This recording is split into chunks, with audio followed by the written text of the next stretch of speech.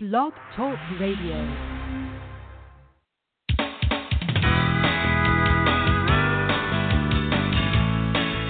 Contra Radio Network, Preparedness Radio, with your host, John Jeffers.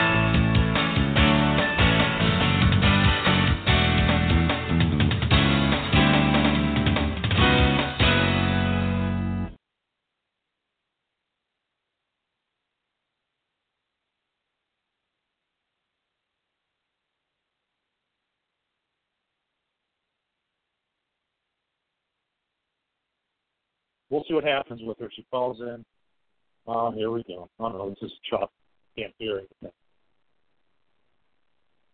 Go ahead, sir. We'll see what happens. We'll see what happens. Yeah, I can't hear your voice at all through Contra Radio. I heard the beep when I was taken off of mute, but go ahead, sir. I don't think it's happening.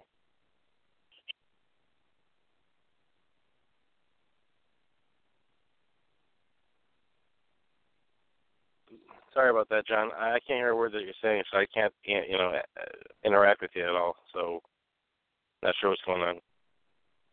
I think I'm going to hang up. I tried calling a couple times, same problem. Yeah, sorry about that, John. I can't hear.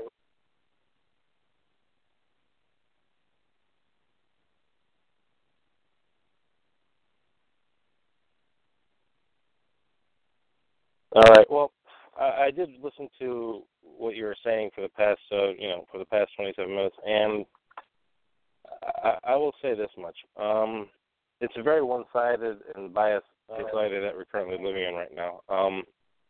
It's not reciprocal. It's not balanced or equal whatsoever, and a lot of it has to do with the conspiracy between mainstream news agencies,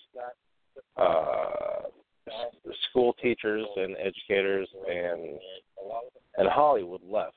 It makes absolutely no sense why everything that's being afforded to the left for having a mouthpiece through mass media, we're not getting the same treatment because we support Trump, because we voted for Trump, or because we are the alt-right or conservative, when all the problems that occurred in their country that's happening right now is truly their fault, but they're not taking any accountability for it. They point the finger, they keep on going, there's no two-way interaction happening, and that's why we are a polarized society, absolutely divisive. Our fabric, I'm not sure will ever be repaired, so that we can be Americans like we all should be, because whatever happened, the left pretty much broke away from that, and now we're having a social civil war right now, a battle of words through social media, as well as through the news, between Fox News and CNN and whatever, which I guess is a lot better than us shooting each other like a real-life violent civil war, but the problem with that is it can escalate.